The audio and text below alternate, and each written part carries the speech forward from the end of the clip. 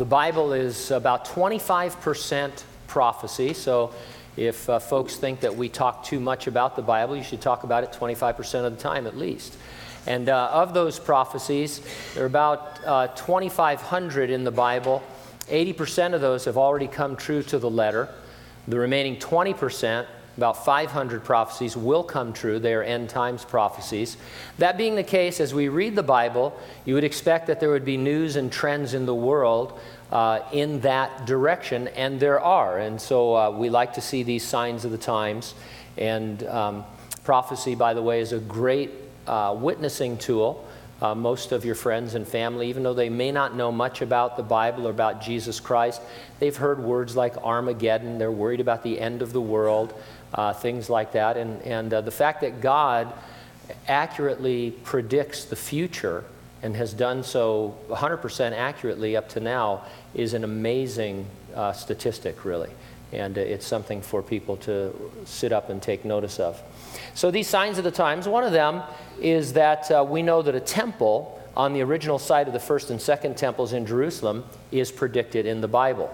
The prophet Daniel spoke of this prominently in his book in about the 6th century BC.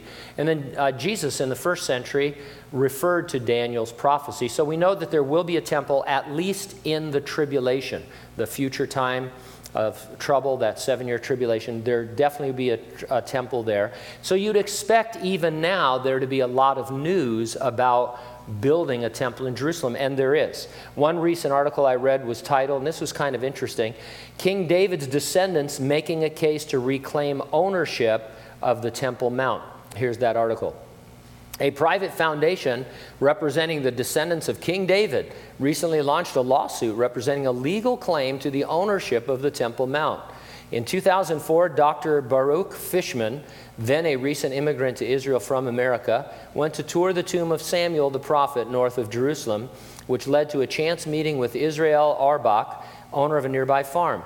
Inspired by the biblical roots of the setting, they began to discuss the link between the house of David and the Temple Mount. They noted that King David purchased the site originally for a simple altar. The pair concluded that since the site was originally the property of David and no one else has legally purchased it in the interim, the Temple Mount should have been passed along as an inheritance to his male descendants. How'd you like to do the title search on that property? As a result of the discussion, Dr. Fishman hit upon the idea of creating a legal entity to represent all the descendants of King David. Anyone who could prove male lineage from the house of David would have a legal claim to inherit the temple as property. And so it's a kind of an interesting side thing that's going on, but it's just indicating how interested people are in that property and in rebuilding a temple. Now, I've talked to you about the Temple Institute before. Here's the latest from them. The Temple Institute in Israel has brought the third temple one step closer by establishing a school for Jewish priests to learn how to perform the temple service. A group of students certified as being from the priestly caste stand ready to learn all of the details of the complicated task, which may become relevant sooner than anyone thinks. It has recreated over 70 of the vessels and are ready to be used in the temple. The Temple Institute is breeding the red heifer in order to purify the nation of Israel and has produced the special garb the Bible requires the priests to wear while performing temple service.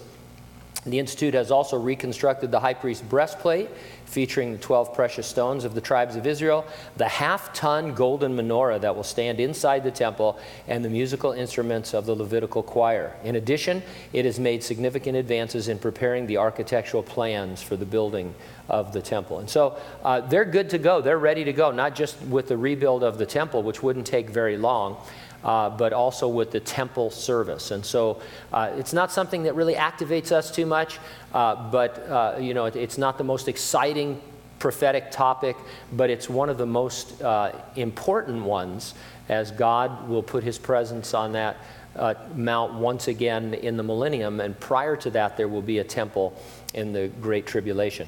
Now we are looking for signs of the times, but there's one event that has no sign.